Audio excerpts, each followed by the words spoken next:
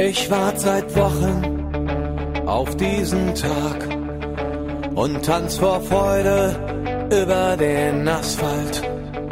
Als wär's ein Rhythmus, als gäb's ein Lied, das mich immer weiter durch die Straßen zieht.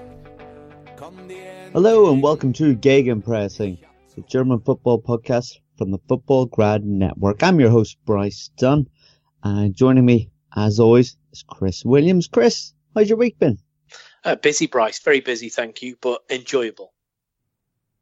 Aye, good stuff. You're always busy, Chris. Always the same, mate. Well, I don't know about that. Too modest, I think. But another busy man joining us is Manu Vet. Hey, Bryce, how are you doing? Not too bad. It's a long time since I spoke to you. Less than 24 hours, I believe. Yes, that's very right. Podcast after podcast, eh? But in true gegenpressing fashion, Borussia Mönchengladbach lost this weekend, so that obviously means that John McKenzie is joining us as well. John, how are you? Yeah, wonderful as always. Ah, there he is. Oh, we missed you, John. I insisted that you should have come in last week, but oh well. Guys, let's just jump into the Friday night game. But there was plenty of talk now that the transfer window is closed about how new players would get on just with their new sites. That obviously brings us to Borussia Dortmund, who sold Pierre-Emerick Aubameyang, who we kind of suspected might be the case. He always flirts with the transfer window, but this time it seemed a little bit different, and he's moved over to Arsenal. That means coming in on loan from Chelsea is Michy Batshuayi, and what a debut he's had. As we've seen, Dortmund beats Cologne 3-2, a game that we had all suspected that Cologne may actually come out on top, as they've been in good form recently, but that wasn't to be the case, and Batshuayi, well, scored 2 on his debut. Well, let's go to our guest, John. John, how big a signing is this for Dortmund? And I suppose the question everyone's asking is Batshuayi the man to make a difference, and is he the Aubameyang replacement? I know you've come to me on purpose because I must put my hand on my heart and say that I did say that I thought his signing was a little bit rubbish. I think was the polite word that I used. When it comes to Michy Batshuayi, how do I feel he will fit in at Dortmund? I think it's an interesting one because obviously Dortmund being out of the Champions League, knowing that they were going to lose Aubameyang, they knew they needed to get a player who was going to be able to score goals for them in the league and also in the Europa League. And Batshuayi has obviously come in, proven that he can do that already with a couple of goals in what was actually a fantastic game, by the way. My issues with Batshuayi, the reason why I'm a little bit hesitant is because I'm not entirely sure that he would be great against the bigger opponents. Obviously, Köln, however you view them at the moment, despite the fact that they are playing probably slightly higher than a 20th place team in the Bundesliga, are not the best team in the league. So the interesting thing to see will be how does Batshuayi fit into the Dortmund team when they come up against other opponents. The example that I like to go to here is that there was many Man United fans very, very happy when they had a Belgian striker join them who started off scoring many goals, but those goals have since dried up, and it'll be interesting to see how Batshuayi fits in at the same time. And another Belgian striker incidentally scored for Werder Bremen at the weekend, and that was Divock Origi. And we wouldn't want to claim that because a Belgian striker can score in the Bundesliga, they are therefore a great striker. So that's my position on Batshuayi. I think he's good, but it will be interesting to see how he fits in the long term. If they were to go on to get Champions League football again, is he going to be the sort of caliber of striker who is really going to perform for them in the big games? To be fair though, John, they don't even know that themselves. That's why they only brought him in on loan till the end of the season, right? Yeah. Because I think they're really not sure themselves, but I think I described it as patchwork in the article that I wrote. It's someone that was available for the Europa League, someone who's in mid-season they could get for free because Arsenal actually is paying the money for the loan deal, the 1.5 million euros paid for by Arsenal. So it's a free transfer. Yeah. Right. And then they basically, I see this as an extended scouting or extended training session with Dortmund until the end of the season, where he can show either he's good enough and they will negotiate with Chelsea a deal, or he's not and they'll go for someone else. Yeah. The question, I think, is whether or not this season is going to be a good enough indicator of how he can perform against the big teams. But I suppose that's where the Europa League will come in. John, may I just ask, obviously you're saying that he seems to have proven to score against the smaller sides for the likes of maybe Chelsea, but he's going to be really tested against the tougher teams. But what is it about him that you're just not convinced by? I mean, if you look at, he played at Standard Liège, obviously at quite a young age. He scored nearly 40 goals. You know, Marseille, he got 26 and 62. I mean, what is it that's you're not convinced by? Well, to play devil's advocate against myself, I think one of the problems when trying to assess how good a striker is that we often look at a striker compared to maybe a more well-rounded player like a central midfielder or something like that, and we attempt to understand whether or not a player is good based on that. But obviously a striker has a very, very narrow skill set of things that they have to do well at in order to be successful. And the bottom line of that conversation is always going to be, is this player scoring goals? And Batshuayi scored 2 at the weekends. And so it will be hard for me to argue that I don't think he's going to perform that well, on the basis of that. If Batshuayi can score lots and lots of goals against the teams up to 6th or 7th place, I don't think Dortmund will really mind so much. Although it is very, very close, obviously, second position to 8th position. If he can score goals against those sides, I suppose that does justify his inclusion as well. So I'm gonna put my criticisms on the cooler at the moment and see how he performs. But my whenever I've watched him play, I've always found him to be a little bit of a.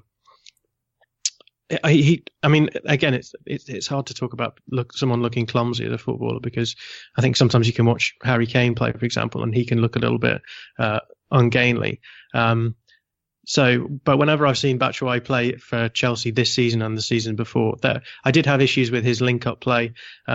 He will play as a lone striker, and the question is whether or not Dortmund are actually going to start playing in a way that just looks to find the big man up top, as it were, compared to maybe what they were doing with Aubameyang, who was a little bit more of a link-up player, who did like to drop in a little bit deeper and start attacks off and link the midfield and the striking areas as well, which we saw him actually do for Arsenal at the weekend. His goal was actually quite a nice link up. One of the goals that Arsenal scored was a nice link up between Mkhitaryan and Aubameyang. So the question is whether or not Batshuayi is going to be a bit more of a facilitator in that role, or whether or not he is going to be a target man who they're just going to, like Manu says, find the player in the right place at the right time. If he can do that, great. But then the question is, what happens when they come up against teams who maybe sit a bit deeper?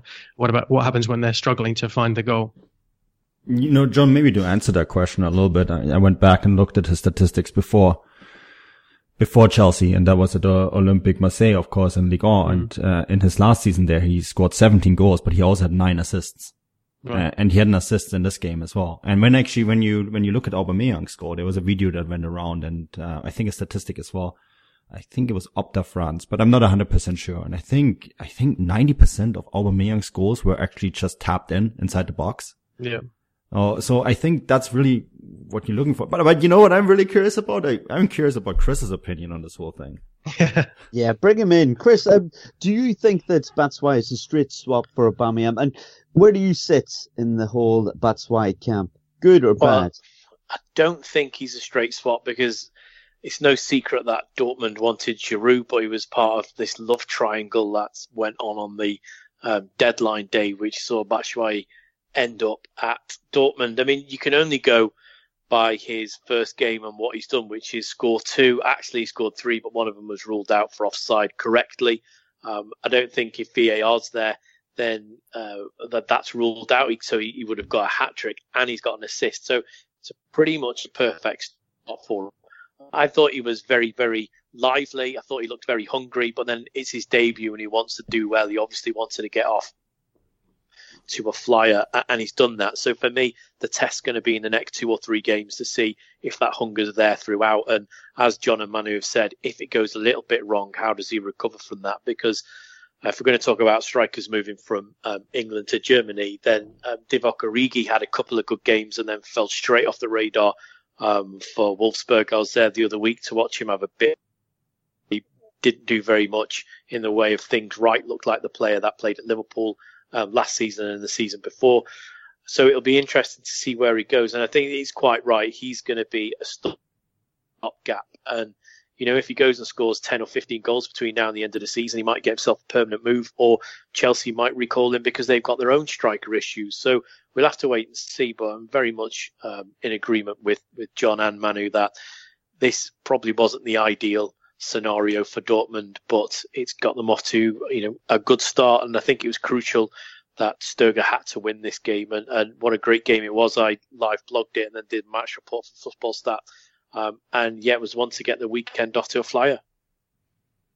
I think, Bryce, maybe to add to this game, yes, Köln are last, the 18th in this league. But this was a game that all of us last week, we were really doubting Dortmund would win this, just based on all the stuff that's going on, and there was so much focus on this game that you could easily be distracted as a player in yellow and black. The Batshuayi thing, Aubameyang leaving, Peter Stöger coming back. This game was a circus. And then Köln, of course, their resurgence, all these injured players are coming back, right? They're looking like a real Bundesliga team again. And they are currently a side that has to win every single game. And you saw this in this game. They are a very tough team to play right now, simply because they're fighting for their very own lives. And I think this game, this could really set something in motion for Dortmund, because this was a game that didn't just come down to technical skills and ability, but it also came just down to sweat, blood and tears. And I think winning a game like that really can get things going for a side. Now more than ever, it's important to keep your family's garments free from bacteria. Fortunately, the Turbo Extreme Steam handheld steamer kills 99.9% of bacteria on face masks, shoes, coats, and any other garments they may wear when they venture outside the home. It's the most powerful handheld steamer with the turbo setting that quickly smooths away even the toughest of wrinkles. Works great on all kinds of clothes, delicates, shirts, you name it. Heats up fast and gives clothes that professionally pressed look in minutes. Try it and find out for yourself. Go to conair.com and search Turbo Extreme Steam. It wouldn't be the holiday season if there wasn't candy, right? Celebrate the holiday season with the Holiday Crush. They've sprinkled candy with a holiday theme and fun-packed challenges every week for 5 whole weeks, finishing on January 4th. The more challenges you complete, the better your chances of unwrapping delicious rewards. So, are you ready to crush the holidays? Play the Holiday Crush now. Download it from the App Store, Google Play, or Windows Store for free. Terms and conditions apply. Yeah, definitely. They'll be happy with that result. They've had to battle a little bit for it, and beating a Cologne team in good form, I'm sure Stöger will be very happy, especially against his old. Nice. Who was the last foreign player to come to the Bundesliga and score a brace on his debut? Pierre-Emerick Aubameyang, eh? So there's a little similarity for you. But anyway, Chris, I just want to go back to you briefly. We talked about possibly Batshuayi being a bit of patchwork for the Dortmund side, maybe not being the ideal transfer that they were looking to bring in. But they've said, Zoric's come out this week and said that they're going to continue to sell big players and develop young players. I mean, what exactly does this mean for the club? Does it mean that they're a developing and selling club, that they'll never reach the peaks of the likes of Bayern Munich, or what's your stance on this? I don't know if he meant that as in they're going to be a selling club, because you temper that with he also said the next player who tries to put us under pressure will be watching from the stands. So that will say that if there's a repeat of Dembele and Aubameyang, then he'll quite happily let them rot on the side of the pitch watching, which is, what we both, Manu and I, said maybe should have happened to Aubameyang a little bit earlier. But also said today is you can almost make a team of the players that Dortmund have not taken the strong stance on. And in fact, DW Sports did that, didn't they, with Lehmann and Hummels, and even Torgen Frings made the side, and Yondon, Rosicky, Perisic, Mkhitaryan, Dembele, and Aubameyang. They also included Lewandowski, but our friend Raphael Honigstein very quickly pointed out that he wasn't sold. In fact, he left. So, they have got form for players moving on and stepping stone, and it's almost an equal split between Bayern and Arsenal, funnily enough. I think Zorc's being realistic. The Bundesliga is a fantastic league. I know that, you know that, everybody knows that watches it.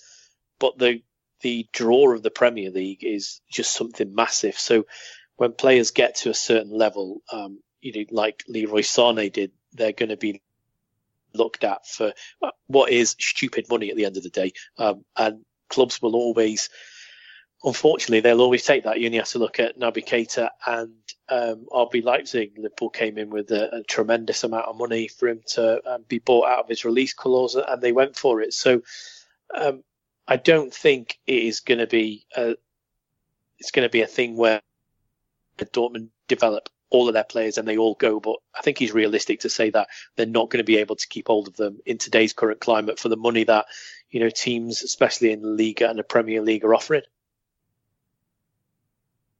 Yes, indeed. It'll be interesting to see just what transfers do happen in the summer with them and whether Batshuayi can score enough goals to stay. He's got Hamburg coming up next, so he'll probably be rubbing his hands together. Guys, I mentioned Bayern Munich. I feel we have to touch on them. They've moved to 18 points clear at the top of the league. Obviously, we'd like that to be a little bit closer, but all credit to them. They're firing on all cylinders, it would seem. They put away Mainz this weekend, 2-0 victory, and that man, James Rodriguez, played out of his skin once again. John, is it because it's World Cup year? I mean, we've seen him move to Real Madrid after the last World Cup. Is there something about him in the World Cup that just gets him going? Well, yeah, he was fantastic last time round. I think he got the Golden Boot in the tournament in 2014. Yeah, it's good to see him playing again, and it'll be exciting to see how he can get Colombia performing. I think he's a fantastic player, and I think Real Madrid have really messed up getting rid of him, and Bayern have done a really astute bit of business bringing him in. Obviously, I think it's a loan with an option buy at the end, so everything's looking good for Bayern, as it always does. Yeah, it definitely does look good for them, and that looks like it could be a hell of a bit of business for them. Manu, James Rodriguez, we've obviously mentioned that he looks like a rather bright player, a bright future player for them, for Bayern to base their team around. I mean, if we just look at, he's played in a total of 15 games. He started 12. He scored 4 and assisted in 6. I mean, that is extremely impressive, isn't it? And Bayern just are very efficient at the moment.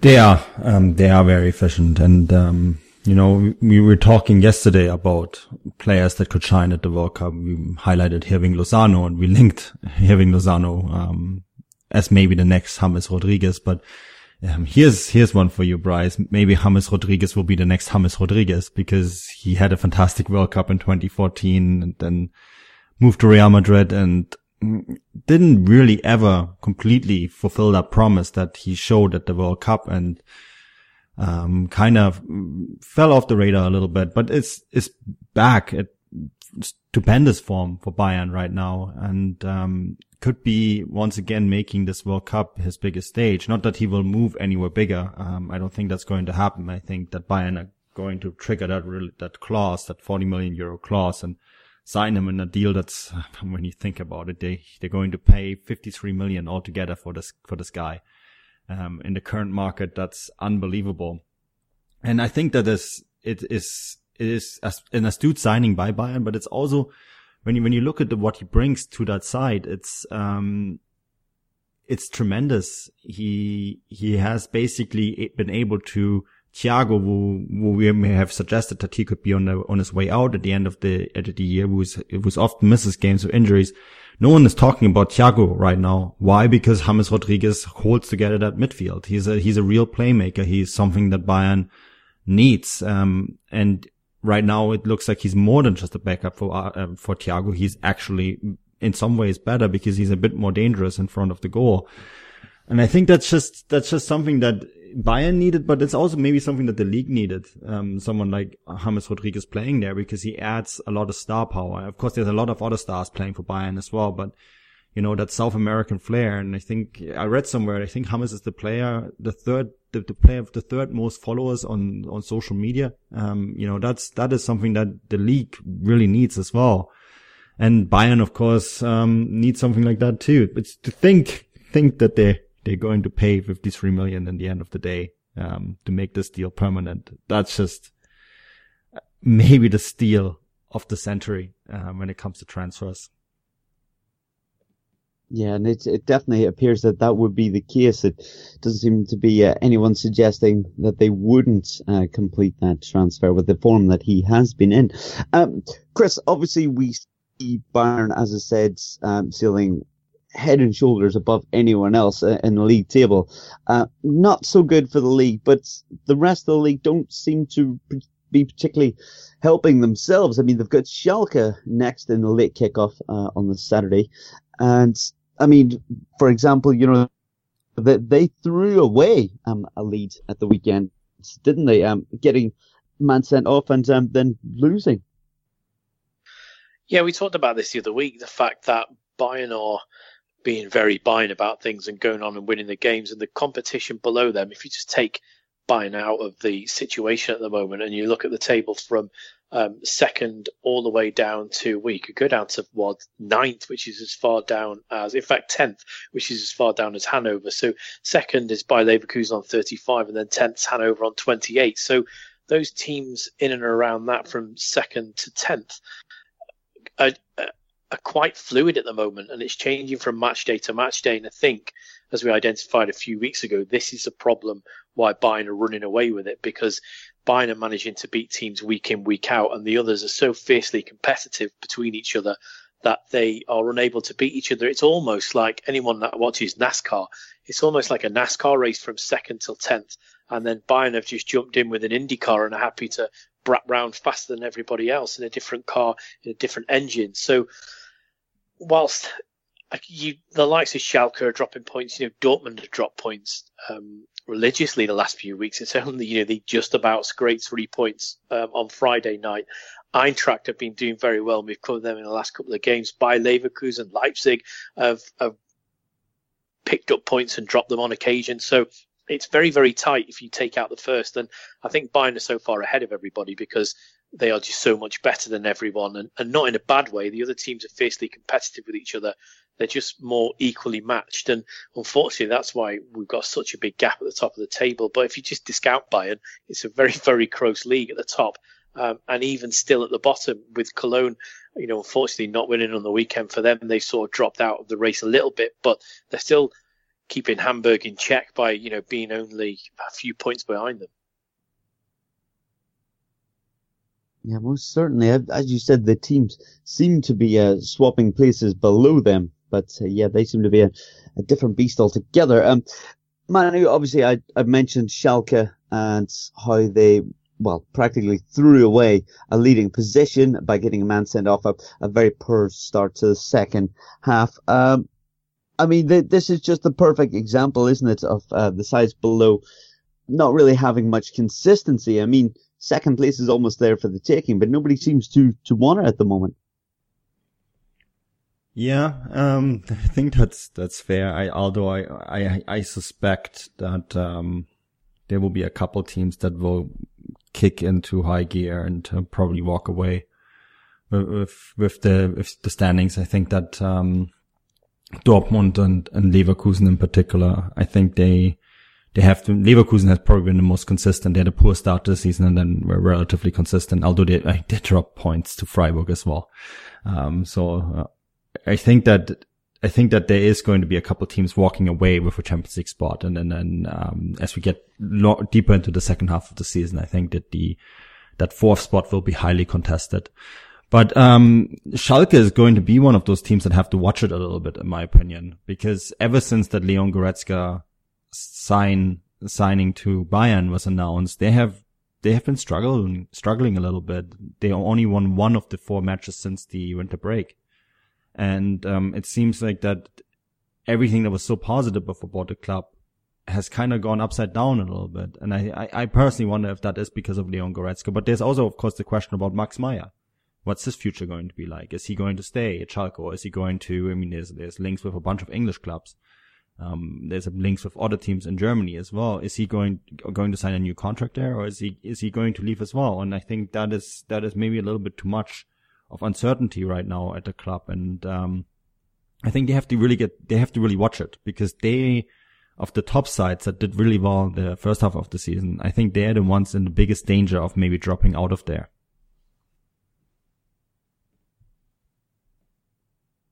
Yeah, it's quite interesting, isn't it? Just Max Meyer being thrown up in the air as well. It's more off-field issues for Schalke. But let's move over to the late kickoff game on Saturday. We've seen RB Leipzig taking on Borussia Mönchengladbach.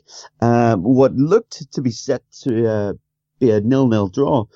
RB Leipzig managed to get a goal rather late on. This was, they faced each other in I've been told to say this, top spiel. Is that right, Manu? That's crunch match. No, that sounds perfect. Oh, okay, that wasn't too bad. But anyway, I feel we have to go to John. Sorry to go to more misery for you, but I'm sure you've got a lot to say about this game. But both sides lacked something, didn't they?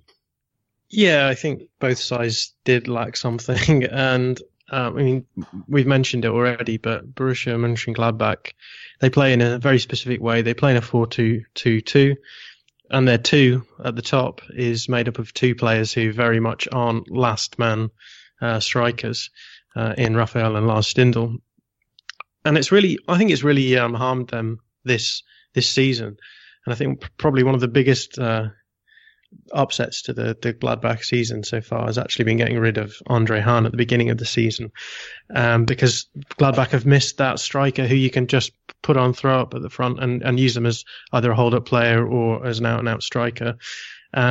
We've tried doing it with Raul Bobadilla. That's not really worked. And then below that, you're sort of looking at for your Villalbas, etc. And really not a huge amount that we've been able to go with in that regard. I think actually looking back at the game, I watched a replay of it earlier, and Leipzig probably were just about worth the win. Leipzig have obviously been in a funny position too. I watched the Leipzig Freiburg game at Freiburg a couple of weeks ago. And again, Leipzig look as though at the moment that they're relying on Timo Werner. Timo Werner is a standout player, and in that game he did score that fantastic goal. And it felt again a little bit like both teams in this match were similar. Neither team had a particularly standout player, and it just took a moment of, I'll say, brilliance to be kind, but Ademola Lookman, his shot on target was the difference between the teams. And it's a problem, I think, for both of those teams. And I wonder whether or not, interestingly enough, they both play a sort of 4-4-2 hybrid, a 4-2-2-2 game. The two teams are suffering because obviously in a 4-2-2-2 you have a lot more constriction on your forward players, so they have to move laterally a lot more than a normal 4-4-2. So I wonder whether or not there are fitness concerns coming in now, and with like I've said with Gladbach, a lack of real options up front. The same has happened at Leipzig. I think Jean-Kevin Augustin has not been the heir and successor to Josef Poulsen that people thought that he would be, and so it'll be interesting to see how Lookman comes on. But he's a young player. He's just coming into a new league, so I don't think they're going to hold out too much hope that he's going to be the difference between them and other teams as well. So, yeah, a frustrating match, I think, for both sides. Leipzig will be pleased with the win, but I think probably just about worth it. I mean, we'll go to Chris on this one just to speak a little bit more about Lookman. He's obviously on loan from Everton. There's talk that Sam Allardyce didn't want him to go abroad, wanted him to stay in England. I mean, we've seen glimpses in the Premier League just how lively he can be. Seems like he's got some real talent there, and at a young age could develop into something special. Apparently Leipzig were interested in him when he was at his prior club, Charlton even, and now they've finally got their man. I mean, are you happy that he's made the decision over there, Chris? And how do you feel Leipzig will help him develop as a player?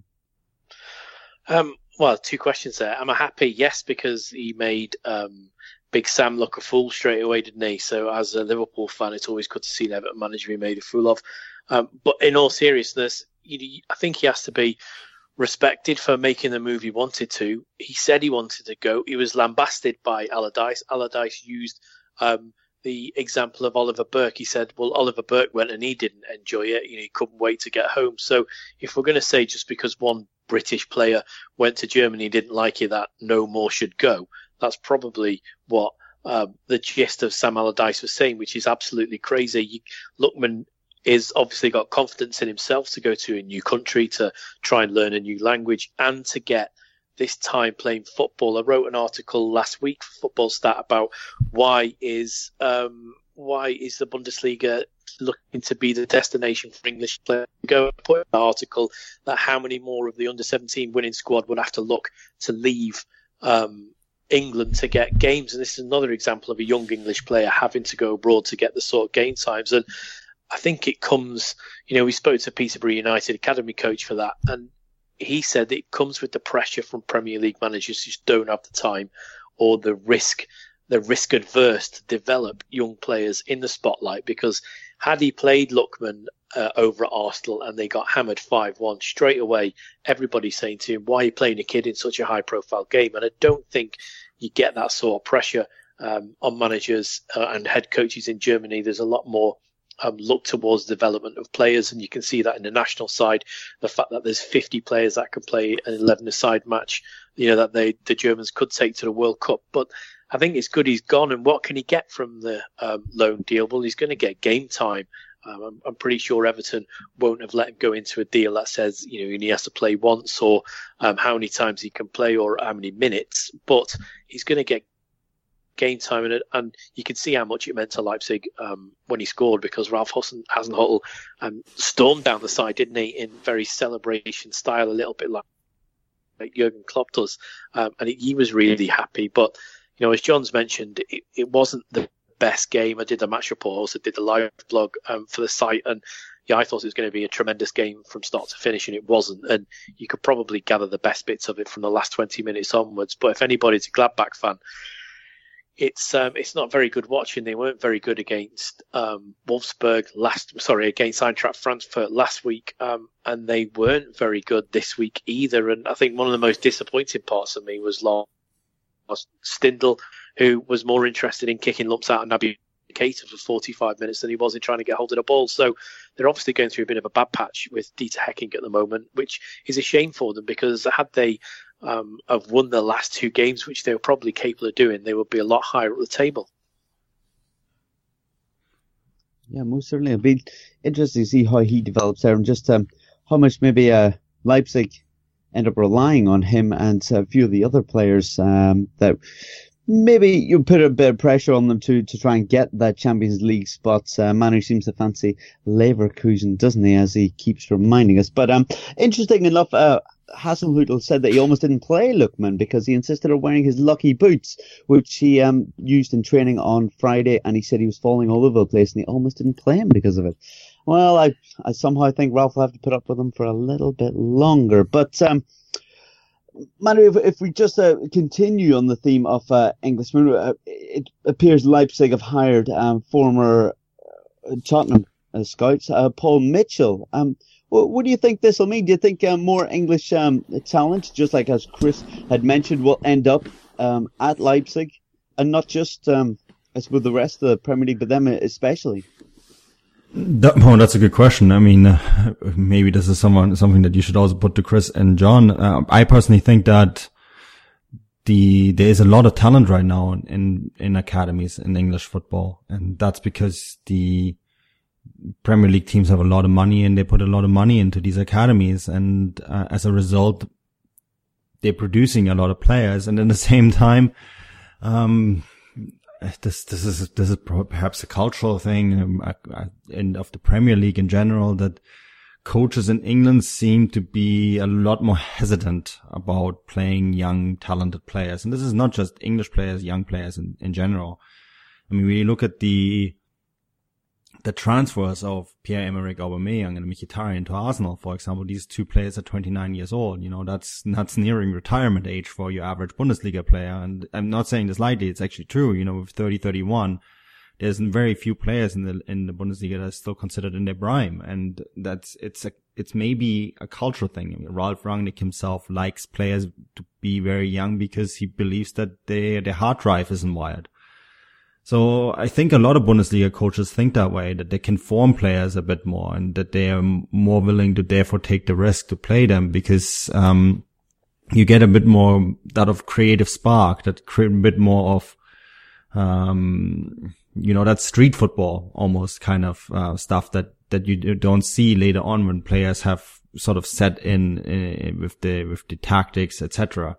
That they get their head filled with while they're playing at the big clubs. So maybe it's a youthfulness, this energy that they like to see. And then of course the league also, they don't have the same kind of television money that England do. So they have to focus on finding players before they become stars and make them into stars and keep some and sell others and make money. And it's a business model. Sadly, I think that's how it is. And I mean, John, England right now, I believe the U17 and the U21 tournaments, this summer. So there is a lot of talent in the United Kingdom right now. And there seems to be a really good escape route for some of them rather than sitting on a bench somewhere in the Premier League. Yeah, I think it very much is. You're right. Under 17s won the World Cup. I think the under 20s won the Toulon tournament. The under 21s got to the semi-finals of the Euros, and then the under 19s won the World Cup as well. So it's definitely been the best youth year that we've had for the young Lions.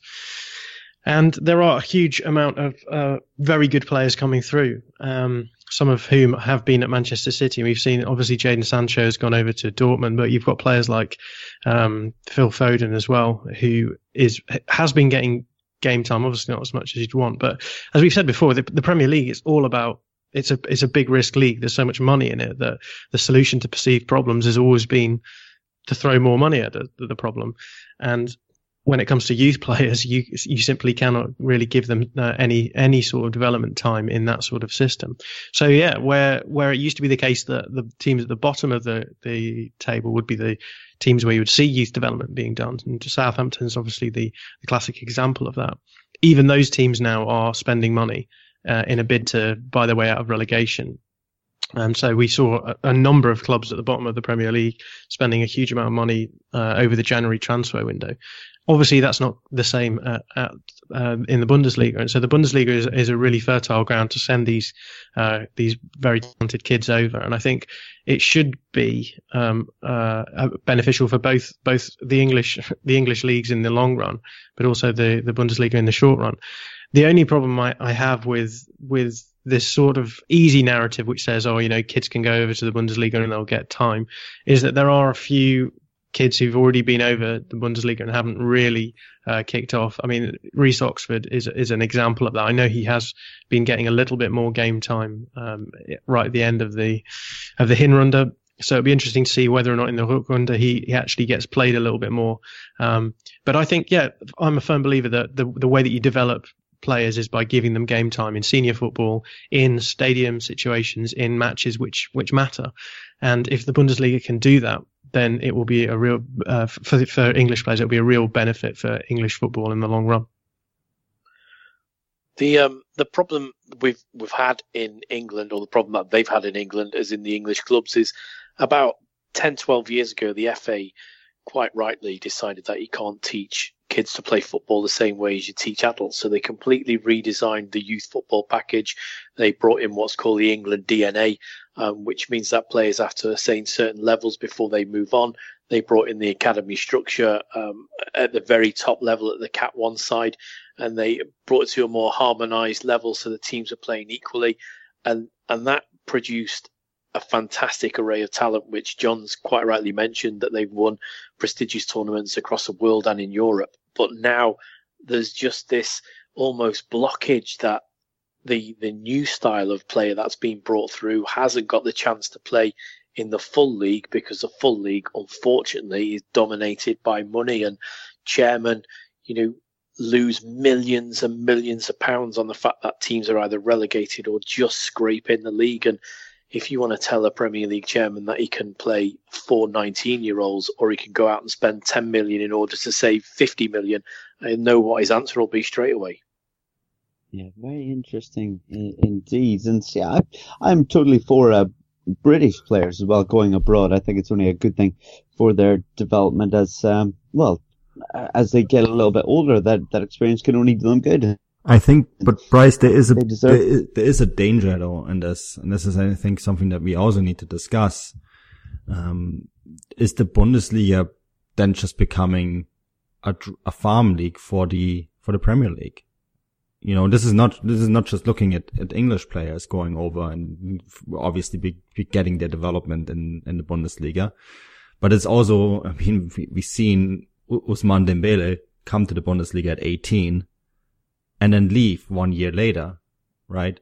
So I think it's great that the Bundesliga are tapping up these talent, and yes, they will always have to sell some of them, but what is necessary to keep these players in the country and to stop this outflow, right? Sort of what we talked about with Sorg early on, right, Chris, is how are you going to be able to sort of make the next step as a club? And this is several clubs, because right now the only team that do not have to sell are Bayern. How are you making that next step? That is something that I think is really fascinating, and it really ties well in with this whole debate. Well, I suppose that is going to bring us to our next topic, isn't it? But I was going to say investment. Surely, if you've got plenty of money to keep these players, then they don't have to leave. And unfortunately, that's what football seems to come down to: either winning things or investment. I mean, we even see Spurs, even if they do get in the Champions League, it's going to be hard for them to keep players because they don't pay enough. You know, they've got a weird structure. But I suppose that brings us on to our next topic, you know, which I suppose we've seen this week. Hanover's Martin Keane, maybe that's pronounced, sorry. He's requested to take over the club, hasn't he? But he's paused that for now. Manu, I'm sure you'll be able to fill us in a bit more in depth about this. And this is partly because of the 50+1 rule, which we've spoke about in the past. But if you want to very quickly recap anyone that's maybe a recent listener that doesn't know about this, then you're more than welcome to at this point. Yeah, so maybe to just really quickly explain what the 50+1 rule is. Most clubs, the grand majority of clubs in the Bundesliga are operated, or the teams that are actually playing in the league, they have their foundation as a membership club, but the actual teams the actual structure that runs the professional soccer club is usually a joint stock company, open or closed in various forms. So the rule 50+1 states that the membership club, which is the base of the football operation, has to hold 50+1 shares of the joint stock company that operates the football business, right? This is to ensure that the members of the various teams around the league always have a say in how the club is run. Now, there are a couple exceptions. Wolfsburg is one. They are owned by Volkswagen. Volkswagen, a majority owner of VfL Wolfsburg, and Bayer Leverkusen. And that's the reason for that is because both those teams were founded as company teams, or there have been continuous investments over 20 years. The other exception is Hoffenheim. Hoffenheim with Dietmar Hopp. Dietmar Hopp has been an investor at the team, has made significant investments for more than 20 years now, so he was granted an exception rule. Now, Martin Kind has been an investor for over 20 years as well. As of this year, he has been now an investor for 20 years at the club. Now, usually that would have been enough to allow him to become the majority owner of the joint stock company that operates the professional soccer team. Now, the issue is that the DFL is currently not sure what significant investment means. It actually does say in the rule significant investment. They have come up with this formula now, and again, it is actually not written down that way. This 50+1 rule was anchored into the DFL laws in 1998.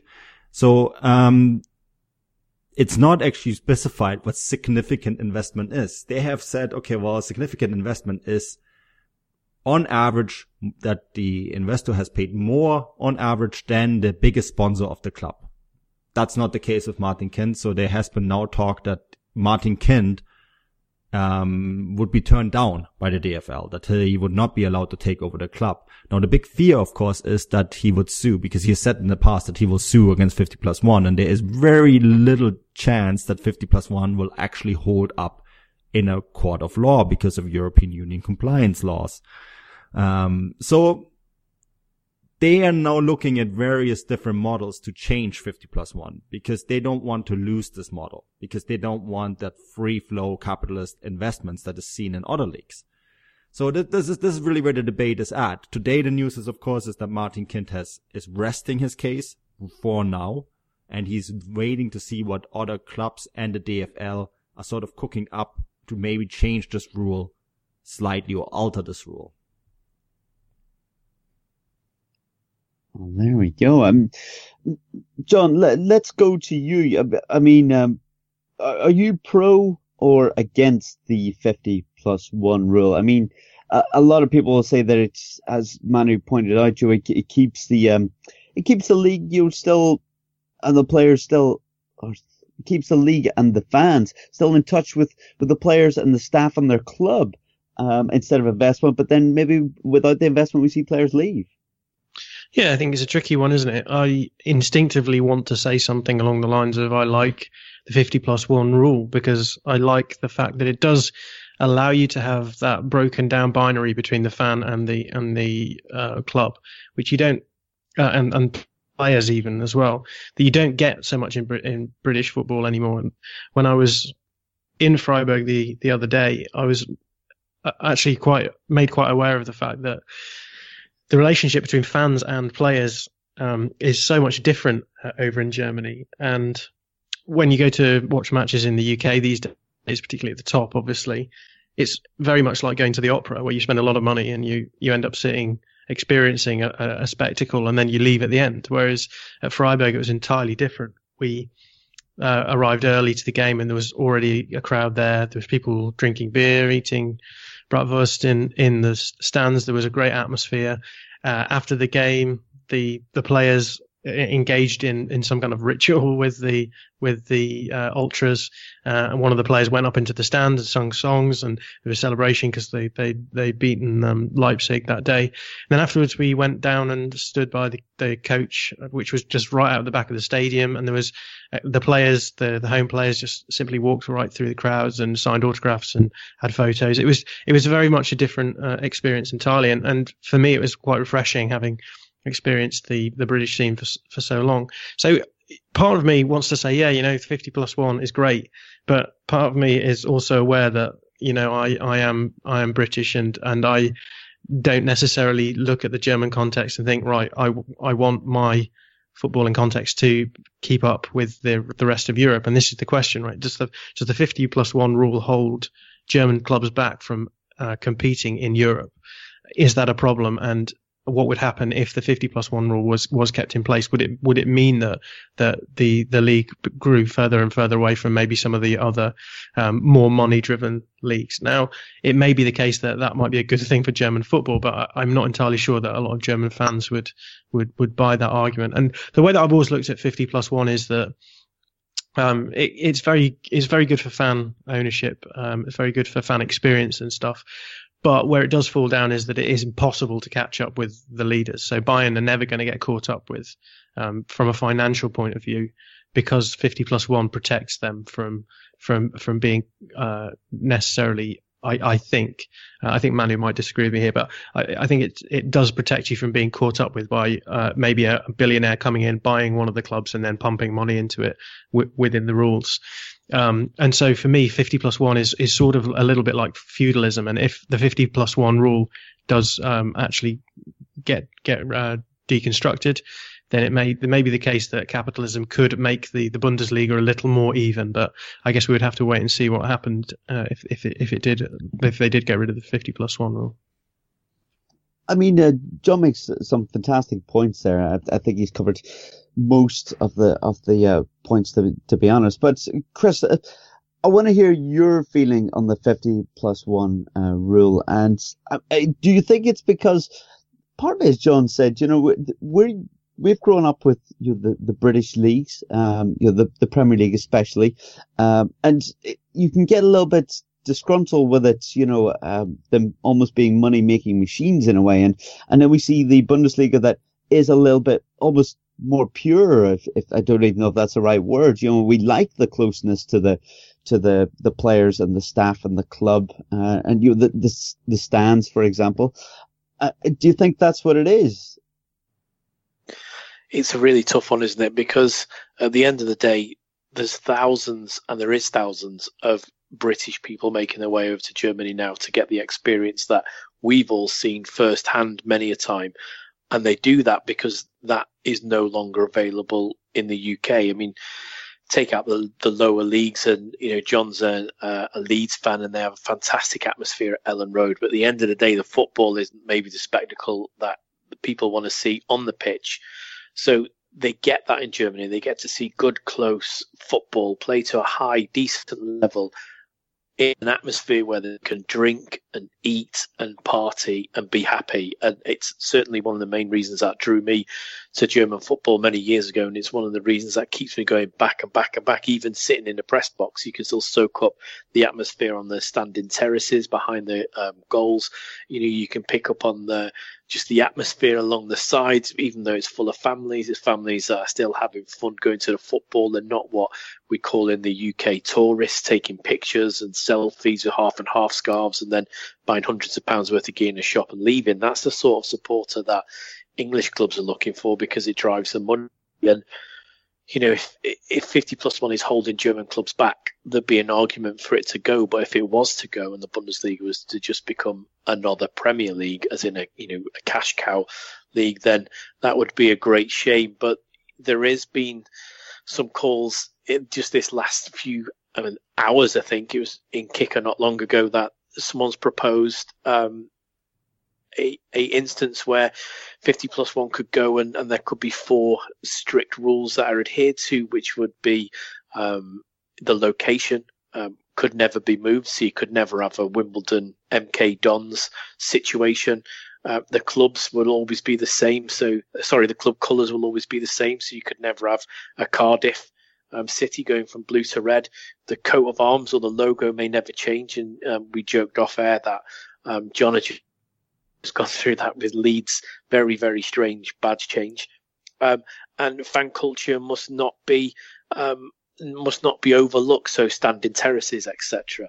And the majority shareholder must fulfil his obligations for a minimum holding period, which would be yet to be defined. So they're 4 good ideas, but you're always going to get that scenario where if you keep it as pure as it is, yes, it will be a brilliant spectacle, and football will belong to the working class man who goes out to work all week and then wants to see his football team play, and the atmosphere will be fantastic. But as John and as Manu have said, the gap between the Premier League and maybe even the Spanish League, which has got quite inflated ticket prices for the average the average wage that's earned in Spain, it becomes a problem. So I suppose it's 6 and 2 3s for me, Bryce.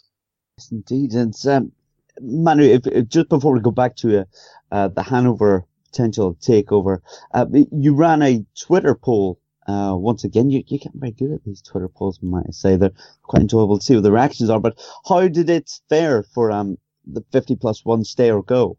73% said stay. It needs to stay. And then we got a lot of interaction on this. Obviously this is a hot topic, and it ranges from it needs to stay to it needs to go. And people, I guess, that are sort of in my camp that are not sure whether it should stay or go. I'm certainly in that camp, but that was one of the Greg Shapiro, for example, said, can't there be a totally torn and can't decide option? I love the tradition, the spirit behind 50+1, but I'm tired of bully clubs not named Bayern having to sell top talent to England because they have so much foreign investment and rich owners on top of their TV money. This is something that you get a lot. And then you, of course, get people like Les Owens saying, I think it should go. Nice concept, but the clubs can't compete with Bayern, can't hold on to their top players and can't compete in Europe. So, I think you get that. Then you get, of course, people saying it needs to stay. It's, investors will ultimately destroy competitions, and you get people saying like, one day the TV bubble is going to burst in England, and these clubs and investors, they will all go and they will leave behind a wasteland. Not saying I agree with that, but you get that opinion, right? So it's an interesting one. And I'm not sure that 50+1 is the biggest obstacle to catch up with Bayern.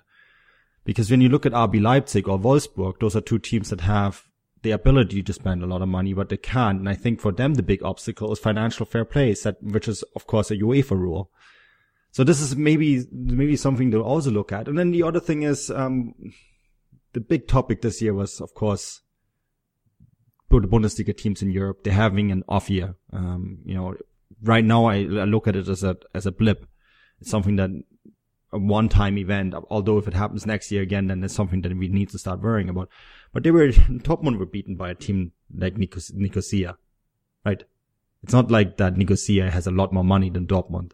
And so I almost wonder if it is just 50+1 or if it's other things as well. But I like these ideas that, the things that Chris mentioned with Holtmann, the president of Augsburg. I agree with him. If 50+1 goes, you can set certain parameters that make sure that the people that come in, that they have to sort of play by certain rules. And, the tricky question then, of course, is will clubs and the league actually be able to make sure those rules, that the owners coming in, that they comply to these rules? Because we have, of course, cases in England. And I mean, John, this is something that we've discussed. Taksim, for example, I'm not even going to try to attempt to speak his last name, to say his last name, but he went in and bought Manchester City, before the current ownership came in. And, there was so many things that in his place where the FA should have said, no, you can't actually buy a club, but they let him buy Manchester City anyways. Mm. Yeah, I think this is a brave new world that we're entering. And I think my problem with all of this is that people only ever think about the ramifications of things after they've happened. I mean, if the lesson that we have of Brexit is anything to go by, it's that people kind of think after they've acted. And my big worry with a lot of these things is what is it that we are going to lose if we make this big decision? You can't reverse a decision like getting rid of 50+1. We discussed that before the show. You can't exactly implement the laws now and make it work in terms of EU competition law. What are the things that are lost by getting rid of the 50+1 rule, and will those losses be worse than the benefit that is gained? And I think we see this all the time. It's the same with my issue with VAR. What is it? Well, the actual ramification, not simply the basic ones where you can say, oh, well, there'll be fewer bad decisions, or maybe the flow of the game will be interrupted. What are the sort of underlying permutations that people don't really think through that will eventually rise their ugly heads? And I think that we're really in danger of seeing actually these bad things become more and more obvious as things go on. And what I think 50+1 enshrines is something that actually we are going to start seeing in more and more in years to come, is that people actually do want to have a feeling that football is protected for the fans in some way. Once we just give over ownership of everything to corporate interests, it could be the case that football could eventually die out. Now, that's obviously it's an extreme position to hold, but it's not a question that's raised very often when people talk about these things. And so those would be the sorts of questions that I would raise in my head as a fan of a club who've obviously suffered as a result of rampant corporatism. I've seen the way that it can go badly wrong. I know a lot of clubs in the UK haven't, but we are seeing something which is, I think, probably a denigration of fan experience. And once you lose the fans, you won't have anything. So I think people are dicing with death a little bit when it comes to just making these leagues into cash cows. Well, we have that in common, John. I have experienced bad investors in my club too. And personally, 50+1 does fall. If it completely goes, Hassan Ismail becomes the owner of 1864. He gets to buy the club for €1. That's something, of course, a lot of people say, well, that's a good thing because he will invest money. But the only time they gave him the free free reign at the club was also the year that they got relegated to the third division and ultimately ended up where they are now. So, you're quite right. What happens if we do end up getting rid of 50+1? It's not going to be reversible.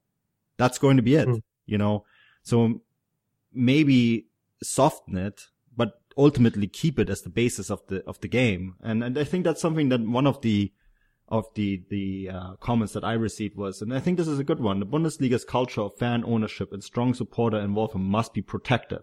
Massive inflows of outside capital has distorted the game, and the football world does not need one of its finest competition reduced to a Premier League light. And I think this is, by the way, by Randall Bieler, one of my followers. I think that's a good comment. I think that really nails it down. Like, does the Bundesliga need to be the Premier League light? I think that's something that I've criticized in the past too.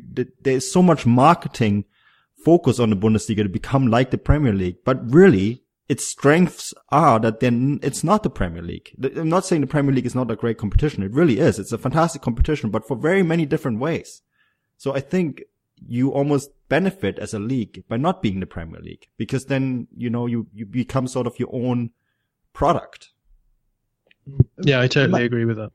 Manu, can we just, before we wrap things up, can we just ask how likely this Martin Keane takeover of Hanover is to happen? You mentioned that if he was to take it to courts, the 50+1 rule probably wouldn't stand up. And I'm just reading away about him here, and he's quite the character. He's called his own fans assholes before, and he's called Hanover 96 due to their less than successful history over the last 100 years as a shit club as well. I mean, this sounds like a disaster takeover in the making as well.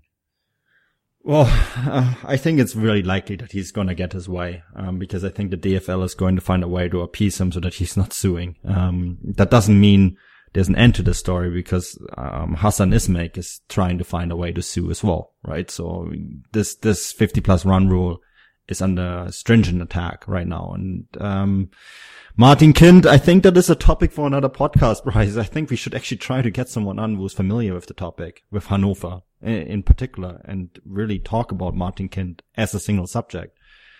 I personally feel he will get his way. And he's not necessarily the kind of investor who will pump billions of euros into the club and make them into a super club. I don't think that's who he's like. So I'm on the fence over this takeover, but I'm pretty sure it will actually happen. Interesting times. Let's see how this one pans out. And yes, if you're involved with Hanover, get in touch. Either send us some information, some topics, or maybe we'll get you on a future pod. It sounds like an interesting topic, but that more or less does it for this week. We can only thank John McKenzie for coming on once again, even though Gladbach lost. John, what have you got going on this week? Is there anything that you'd like to plug, or where can people find you on likes of Twitter? Well, you say you only invite me on when Gladbach lose, but they haven't won in, I think they've won 1 in 8. So, maybe I should become more regular. But we can't have you on every week. Come on, John. Well, the way that they're going at the moment, yeah, we could do. No, on Twitter, I am John. I'm at John_McKenzie. John doesn't have an H, and McKenzie has an A between the M and the C, making it. I love that. Making it very much not a very memorable handle. Well, maybe it is memorable. I don't know. If you want to find my stuff, best to go to Twitter. Most of my stuff goes on there. I do work for a company called Real Sport, and some of my work goes up on there as well. So check those two things out: my Twitter and that website. And thank you very much for having me on again. Always a pleasure, John. I was only kidding. Of course, we could have you on every week. Just a very quick one-word answer. Well, it's probably a few words, but what's the scoreline going to be for Stuttgart, Borussia Mönchengladbach coming up? Yeah, it's an interesting one. Not very high scoring, I'm going to go with. Maybe, I think this is a sort of game that Gladbach win. So I'll go with 1-0 to Gladbach. 1-0 it is. That means you won't be on next week. Okay. We're going to move on to Chris. You're busy as ever. What have you got going on this week? What would you like to draw people's attention to? Oh, well, I'll be doing some sort of Pokal roundup probably for either Tuesday or Wednesday's game. And then we've got previews for the weekend. So just keep an eye on either at Football Grad Live or at Chris78Williams. Very good, yes. At Football Grad Live, always busy. And that means, Manu Vetch, you're going to be busy as well. What would you like to draw people's attention to? Yeah, and Chris said it. Pokal, the previews for all 4 games are on Fußballstadt.com. And next week is Champions League and Europa League. It's coming back. So we'll have all the previews for all the Champions League games and all the Europa League games involving Soviet and German, post-Soviet and German clubs. So that will be on Footballgrad and Fußballstadt.com. Yes, very busy and exciting. So head over to at Footballgrad Live on Twitter to get all your football needs, I feel, in the next week. But guys, thanks very much for getting in touch this week. We hope you enjoyed the podcast. You can get in touch with me at BryceDunn11 on Twitter. And that more or less does it for this week. So we'll bid you farewell and say Auf Wiedersehen.